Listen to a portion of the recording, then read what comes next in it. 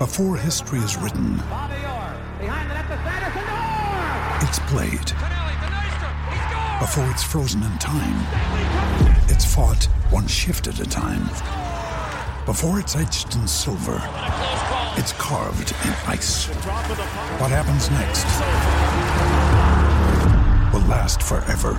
The Stanley Cup Final on ABC and ESPN Plus begins Saturday. Yeah, we're about to go to Gabby Blanche, the assistant with the Mariners women's football team. And Gabby, I guess I remember when Daniel McBreen was at the football club, he said that Anthony Caceres had the best feet at the football club. So with the ball at the feet, it wasn't because he'd been to the pedicure.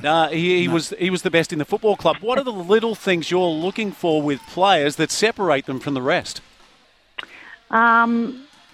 Probably the little things that are the most important is off the ball awareness, I think. That way, knowing the space that's around you so that when you do get on the ball is something that you see the really, really good players do and make all the difference once they are on the ball. Yeah, great answer. And I think Wayne Gretzky said that. Yeah. He travels to where the puck's going to be, not where it's been. Yeah, and I think the other thing, Gabby, it's about having those eyes up and that vision to see rather than head down or just focusing on your opponent or where the ball is. It's having that peripheral vision to be able to look around and see what's going on around the field. Hey, Gabby, it's such a pleasure to have you on because the countdown is on. Are you pumped for Matildas versus the USA? And I sent you a message earlier this morning. Can you believe our record against them? We've had one win in 31 games against the USA. Yeah, look, I'm absolutely pumped. It's a perfect day to be lounging around and watching a bit of football. And, yeah, the statistics probably don't go our way, but I think coming into this game we've probably got the strongest mix of players for such a fixture. So I think it's going to be a really solid game of football. Yeah, it's interesting. Australia going into this game ranked 11th in the world. The US clearly number one in the world and have been so for quite some time now. It's a big game for the Aussies, and I believe the coach has gone down the path of this being a preview or preparation like it's going to be the World Cup final. Yeah, it's probably a fair statement. I think our ranking probably doesn't really, show how we're playing football at the moment, and we're only going to get better as we come in towards the World Cup, as we know. And I think looking at the youth that he's now blooding in and giving them the opportunity for the minutes on the pitch means that come 2023 we'll be really strong, we'll be firing. Gabby, after our game against Brazil, or our two games, which I absolutely loved, do you feel like we've improved since we met the USA at the Tokyo Olympics? Oh, I really do. I think the introduction of the younger girls that have come in and have been playing regular minutes has just changed the way that we play the game. And the experience that we have with the likes of Ellie and Steph Catley, obviously complement what the girls are bringing that are new to the squad. But I just feel like we're playing a new and more exciting style of football. We've seen Sam Kerr and, absolutely, kill it in the over in England there for Chelsea, and her performances have been outstanding, and she's clearly a world-class player. In fact, nominated this week for the top award amongst the female players in the world. There's question marks over whether she'll play today, or she hasn't trained with the squad as such, or been doing her own training away from the squad.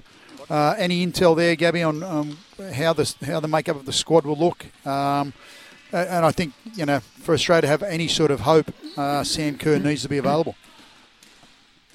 Yeah, I've been watching closely for the starting 11, and they haven't put anything out yet, unfortunately. I did also hear word that she hadn't been involved in the lead-up prep.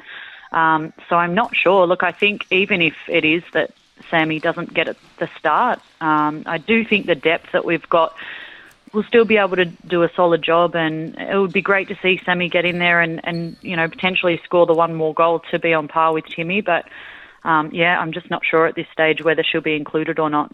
And while Steve-O talked about the fact that, they've met on 31 occasions, it's only been the one win. It's been in the last 5 games that Australia did pick up that victory. Also had 2 draws within that time, and the US have had 2 victories. So we're certainly getting a lot closer, and the pressure is certainly on the Americans this time around. Agreed. And look, America have brought a really strong squad over, so there's no doubt the class that they'll provide today on the pitch and on Tuesday. But, yeah, look, I'm pretty confident that we'll really give them a run for their money today. Gabby, who else? Like, my new favourite player is Mary Fowler, but what about for you? Like, who are the girls that you're finding super exciting? Some of them have come out of our own domestic league. I love Ellie Carpenter, of course. I think she's got probably 250,000 followers. But what about for you, as someone who's at the coalface? Oh, look, Mary, undeniably, she's a special player and she's going to go a long way. I think Courtney Nevin is one to watch for me. I've watched her probably over the last 2 or 3 W League campaigns, and she's special, and I think she brings a lot to the team. Claire Wheeler as well, she's playing some good football, and again, watching her progress throughout the W League seasons within the last few years to now getting a spot in the Matildas extended squad. I think the likes of those girls are really where the depth is coming from in this squad, and we'll start to see them making the difference over the next few years.